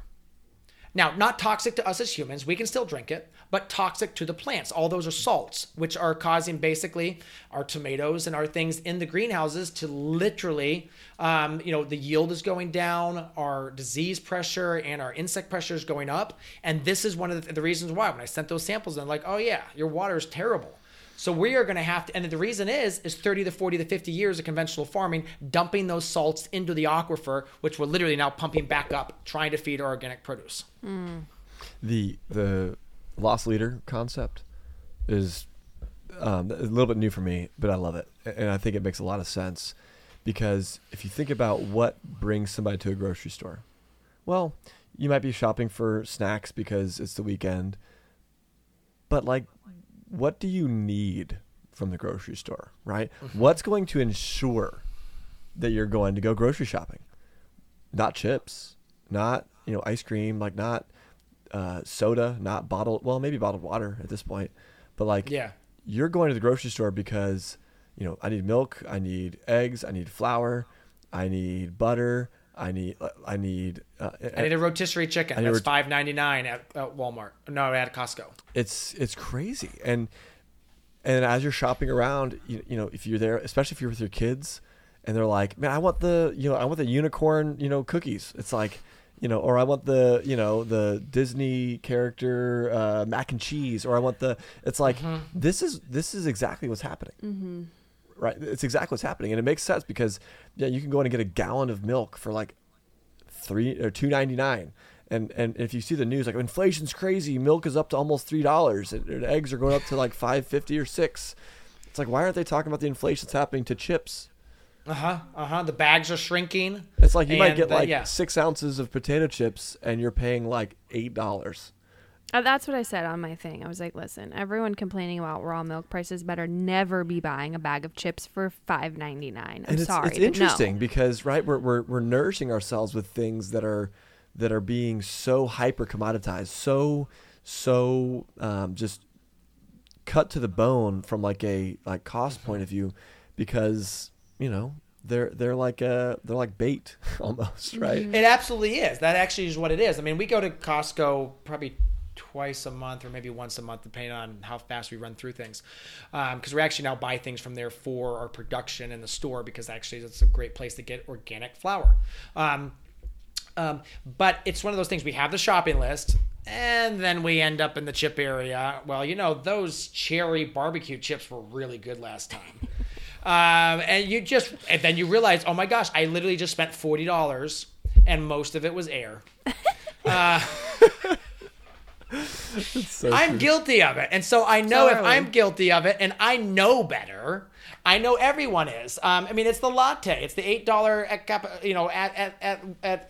at Starbucks. You feel better after you come out of Starbucks because the music. Again, going back to that retail science. And here's the thing. You have the industrial food system, which is spending billions of dollars figuring out how to get you in there to buy their stuff. And you got a small family farm who's literally just trying to figure out how to pay for the feed for their 2 dairy cows or 1 dairy cow, or keep the mastitis away. And so you just have to realize there's no comparison. We're comparing, apples and oranges. Yeah, the industrial food system is absolutely first a marketer, then business, then food preparation. The framework has been there. Oh, right? They're like, hello. It's like Michael's saying this, and the framework is there, and he's like, hey, like in case you didn't know, this is how everybody else is doing it. No, I think that's brilliant. That's super smart. I want to change gears here a little bit. I want to get back into farming, but specifically in the technology in farming. And this is a question I love bringing up because I feel like it's not super clear, at least not clear to me, but the question is, where do we draw the line in innovation when it comes to technology in farming? Yeah. That's a fabulous, because there's so many ways we could take this. We're looking at bioengineering, we're looking at robot autonomy in farming, we're looking at, obviously now on the marketing side, we're looking at AI and just, communication and all that. So there's so much here. Obviously, to me, technology is great. And it's absolutely essential when it comes to doing some of the rote tasks of production. But when we start messing with life forms, that's where I get incredibly scared and back off. So, when we start, genetically modifying what's going on, I mean, we just came from a pandemic that literally changed the course of our world because someone was messing with genes that they shouldn't have been. And we think that's good to keep doing. People were warning about this for decades. It's like, don't do it, don't do it, don't do it. Oh, you did it? Now you just messed everything up. And we didn't go back and think about it. What did we learn from this? We should take more shots? No, don't mess with the genome. Don't mess with the code. It's a life form. So that aspect scares me. And again, there's people out there that will argue this every day. Well, we can't feed the world. Yes, we can. Food production is not the problem. The problem is food distribution and politics. As politics and basically warlords waste more food than anything. That's the problem. If you look at the pounds of food produced, the pounds of food we need, we got plenty. So we don't need that for that. But autonomous robots that are using lasers to kill weeds, I'm all for it. Obviously, we need to have some sort of kill switch in there so they can't attack us or anything. But I have farmer friends that are certified organic farms that are using robot weeders, and they said it's amazing. They pay by the acre. So their cost of weeding is very well set up. But again, the robots work 24 hours a day. Farmers can't do that. We're not built that way. We're meant to be farming or doing things during the light hours and sleeping during the dark hours. That's typically how the human body is set up. And unfortunately, a lot of us can't do that with third shift and all that kind of stuff. But that is something that to me is exciting technology. I mean, the marketing, the aspect that I needed to get a product description to another one of our teams.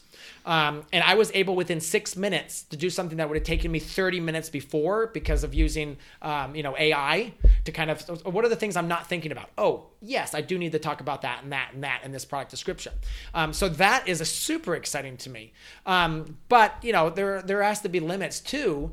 But I'll say that again, it comes back to that curiosity is try to, learn across the whole aspect of what's out there, because I'm constantly trying to figure out what's new in our industry and looking at what the possibilities are. And again, a lot of people are like, well, it's going to take my job. Yeah. Get another job. And again, I don't want to be harsh, but what I'm going to say is I don't want people to think, well, I'm a copywriter and this is going to replace me, or I'm someone with a hoe.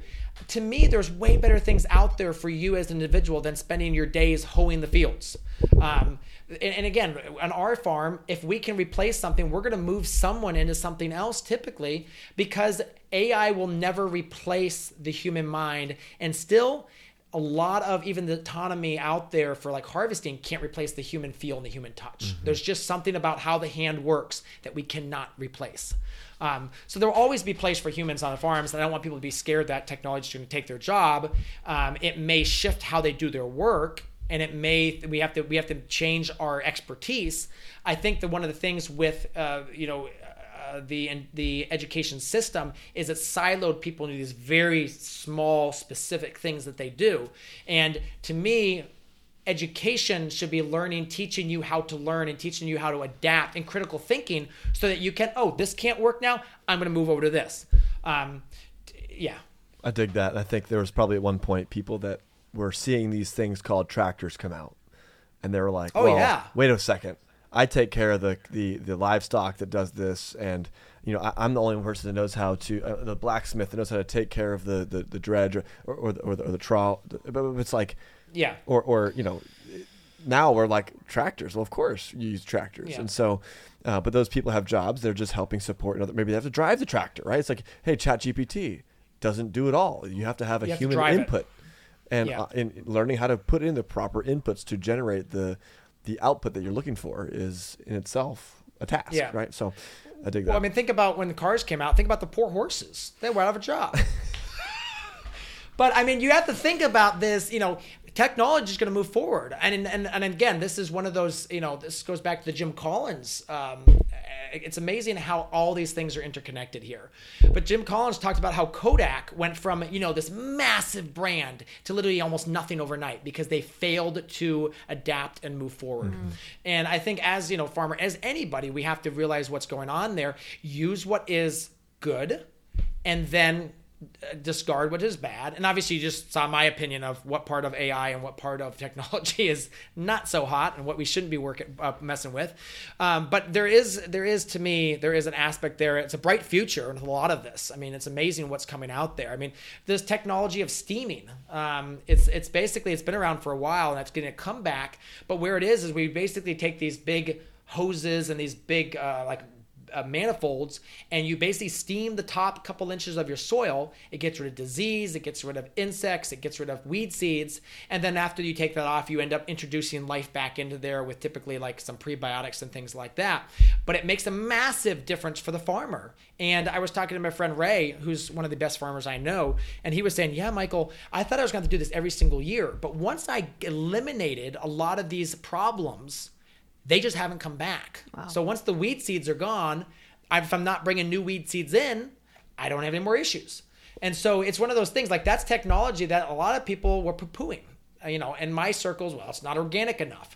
Again, going back to that sustainability aspect, Ray has a way more sustainable life because he's using the technology than someone out there with a hoe who's out to midnight every night because they just can't get all the weeds killed. That's good. As we wrap up here, Michael, is there anything that you wanted to address or discuss that maybe we haven't touched on at this point? I mean, I think my biggest thing was I think we've gone a lot of ranging kind of, and again, I tend to just be short and distinct and to the point. I think there's a lot of good meaning people out there that are just trying to make the world a better place, and they're just misguided. Mm-hmm. So again, I may rail on this and that and against this, but again, it's not like I have infinite hate for those people or, dislike them. Again, I have a lot of conventional farmers that are friends. I have a lot of government people that are friends. I interviewed one of the USDA guys for statisticians on our podcast not too long ago. We had a great chat. These people are doing in their area what they think is the best, and I think that's great. I have a different opinion. I have had a lot of a different, my childhood was different. How I see the world is just a little bit different, and that's going to just make different of how I'm going to move forward in life. I think the biggest thing with farming that people don't get is it's not about production. It's about using everything you get to the max. Again, so that person, using, just one cow, turn that into cheese, you're probably doubling or tripling your revenue. For us here on the farm, again, taking that squash and turning it into the zoodles made it way more profitable for us. I mean, squash blossoms, they're the little tiny flowers. When we were selling those at farmers markets, we made more money off squash blossoms than we did the squash. Wow. So typically it's not about, hey, if I'm going to try to do this, I can only do it this way. It's about thinking about it, a problem from a different angle, and that's where the money is. And that's what we've seen through our just growth of our businesses and the people we work with is thinking about it differently and realizing your farm is a business and trying to say, okay, if I was running this as a business, how would that work? Unfortunately, farming has weather to deal with, and that is another one we never really dived into, but that is a huge challenge as well. But when you do tend to move from just production, and one thing I've started to say is farming is not about producing product. Farming is about feeding our community. And when we think about it as feeding our community, it really opens it up from just growing a squash, taking that squash and cooking it, and now feeding it to someone in our community. And that's where I think is where real food production or real farming is more of that feeding. I love that. That's outstanding. Michael, thank you so much for coming on here, man. Before we move on, where can people find you? Where can people find your podcast? Where can people find, if they ever wanted to bring you in to talk, or you have a consulting operation as well? Where can people find you? Yeah, so we have the thrivingfarmerpodcast.com. They can go there. There's a couple hundred episodes now and everything from all sorts of things. So we've got a wide ranging over there as well. We have growingfarmers.com. That's more of our education side. I do very little consulting now, but we do have a membership where we do kind of group coaching and that there. And we have a tremendous amount of resources over there.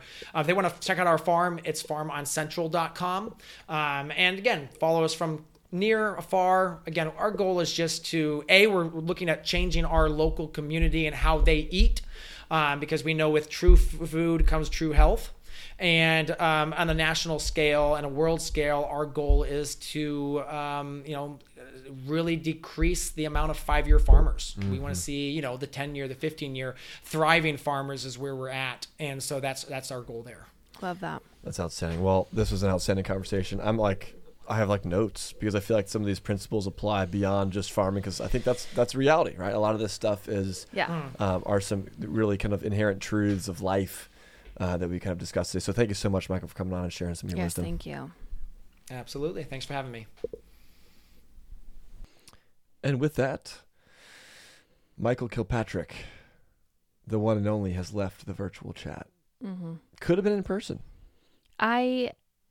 Next time. I'm bad with geography. I had in my head they were southeast. They're southwest. We're also southwest. But yeah, 45 minutes north of us, which is awesome. We're definitely going to take our little camera and go. Next time. Visit. I loved this episode. That was a long pause. I just was like, how do I say this? It was like, I was trying to like sound smart and I can't. So outstanding stuff. This idea of farming and being profitable is constantly talked about. Mm-hmm. And I feel like I never have answers. And it was nice to have someone that is not only doing it, but also helps people learn how to do it. Yeah. It's pretty cool. I dug it. Yeah. I really like when he said, the same struggles that you see in farming are the very same struggles in our society. Mm-hmm. So we think this is like unique to farms or regenerative farms, but it's like it's a systemic problem. It's not unique, yeah. And I also love his ability to so succinctly say like, hey, match your consumer. Mm-hmm. Your consumer isn't ready for this giant harvest of XYZ. Prepare half of it. Mm-hmm. You're going to make more on that half. And then you're also still going to be able to sell them your food and have, less labor involved there because you're not preparing it, and diversify. And then the other piece that I thought was so freaking brilliant was there are efficiencies at every scale, but then there are also downfalls to every scale. Mm-hmm. You think about the however many acres of kale. It's like if you're a small farm, the big farms have struggles that may be more challenging than what you're dealing with. If you're the big farm, right? The small farm's got some things that, it's easy to look and be like, man, they have it easy over there. Totally. They don't know what we're doing. You know what I mean? Mm-hmm. And no, I like that a lot. That's great. Some of the challenges of profitability, just kind of as a reminder to me, right? There's this idea of education, right? The science of it, he was saying, the regulations, the funding for that education, the labor, right? He was talking about, man, get your kids in the game, get your family in the game. And this idea of scale, right? And there's this idea of value add. It's like, man, you need to be adding value to what you're selling. It's so easy to get caught up in the kind of like fantasy of I'm growing this crop, or I'm harvesting this beef, or I'm doing this dairy, these eggs, and I either have to sell them just crazy expensive because of the waste that I experience, or it's like he's saying no. Provide more value than that. And I like that approach. This idea of starting out as a marketer, as a businessman, and then finally a farmer, right? Third. And I think that's an interesting concept to consider when you're looking at being a farmer yourself, right? So, that's great. Any other thoughts? No, I loved it. I loved the whole conversation. Yeah, look forward to connecting with him again in the future. Definitely look him up if you're a farmer, you want to chat with him. I'm sure he would. Or if you're local to us here in Cincinnati, go hang out. Yeah, for sure. In other education news, we have things that can educate you. And this is the part of the episode where we talk about those things, because that's what we do here. We have education for you, for your kids. You can find that on homegrowneducation.org. We have a shop. ShopTH.com. I feel like I should take over this segment. Go ahead and take it over. Because I feel like sometimes you take a long time to get the thoughts out. This is what's called an outro, where we have just dedicated 2 hours of our time. And now we're telling you how you can connect with us, which we actually love doing. My first thought is, number one, we haven't said this in a long time, but all of our podcast listeners, we absolutely are so grateful that you guys show up every week, because you guys show up every single week. And it always blows us away. Someone is. When we see, stop with the attitude. You always act like this podcast is so small. This podcast is ginormous because of all these amazing people in this community. I just said someone. I didn't say like. No, but you're always a little belittling about it. It drives me nuts. But I'm saying I'm so thankful for everyone who shows up every single week whenever we publish a new episode. It's not easy to have a podcast that you drop weekly. A lot of people do like seasons, or they take breaks, or they're like, oh, the podcast took a moment. We've been going and we haven't stopped. And we get to have these conversations and share them with people, not just so me and Joey can eventually open a farm someday, because we all know that's where this is going. Maybe. But so that you in your journey, in your stage of life, can glean wisdom from these amazing guests, or can hear the mistakes that Joey and I are making, and you can glide right past them, right? That's the whole goal here. So number one, thank you for listening and being here and being a part of this outro. Number two, yeah, we have stuff that we love to share because we've poured our heart and soul into it. So homegrowneducation.org has our like educational resources or meal plans or what's for dinner, what's for breakfast, homeschool curriculum. If you're gearing up for the next year, get your kids the workbooks, and you print each lesson in it. It's right there. Teach your kids about raw dairy, all the things that, check off the education piece and the labor piece right there. Homegrowneducation.org. And then the stuff we're excited about at Hazelmeyer Goods, right? Mm-hmm. Like, we have this new shop where we are trying to bridge the gap between producer and consumer and sell amazing, beautifully sourced everything from coffee and tea to sourdough products to kitchen tools and my favorite, lard dish soap. We're doing it all. So we're doing that much. But yeah, and more to come. You can find those products at shopdh.com. The coffee and tea is ridiculously good. Ridiculously good. If you like coffee, if you're a coffee connoisseur, not even just I like coffee. If you like Starbucks, this might actually, we're in different realms here. Okay. We're talking about premium roasted, specialty coffee. This is not Starbucks coffee. Very different. Third wave, if you will. The tea, ridiculously good. So good tea. Chai, the Earl Grey lavender. Mm-hmm. So good. I actually had some iced. I'm about to go make myself an iced lavender, Earl Grey, lemon fog situation. Mm-hmm. Just now, while we were on this podcast, I had one. It was great. I'm about to go make one. If you'd like to learn more about us, if you want to hear more from us, you can find us. We are on social media. We have a YouTube channel that's on its way. There, you can find these podcast episodes, or some of them, most of them. We are now uploading podcast episodes onto YouTube at homegrown_education. YouTube. We are creating, and we have been hard at work crafting YouTube videos that are just as inspirational and educational for you all, that are also going to be starting to drop on that channel. And they will not be 2 hours long. You're welcome. Or I'm sorry. Depending on the scenario. You can find us on Instagram. I'm at Joey Hazelmeyer. Elizabeth is at Liz Hazelmeyer. You can find us both at homegrown_education, primarily Elizabeth, to be honest with you. But if you had a message for me on there, people message. People say, hey, Liz and Joey. And I'm like, hey, I'm right here. It's good stuff. I answer the DMs, so. And until next time, that's a wrap.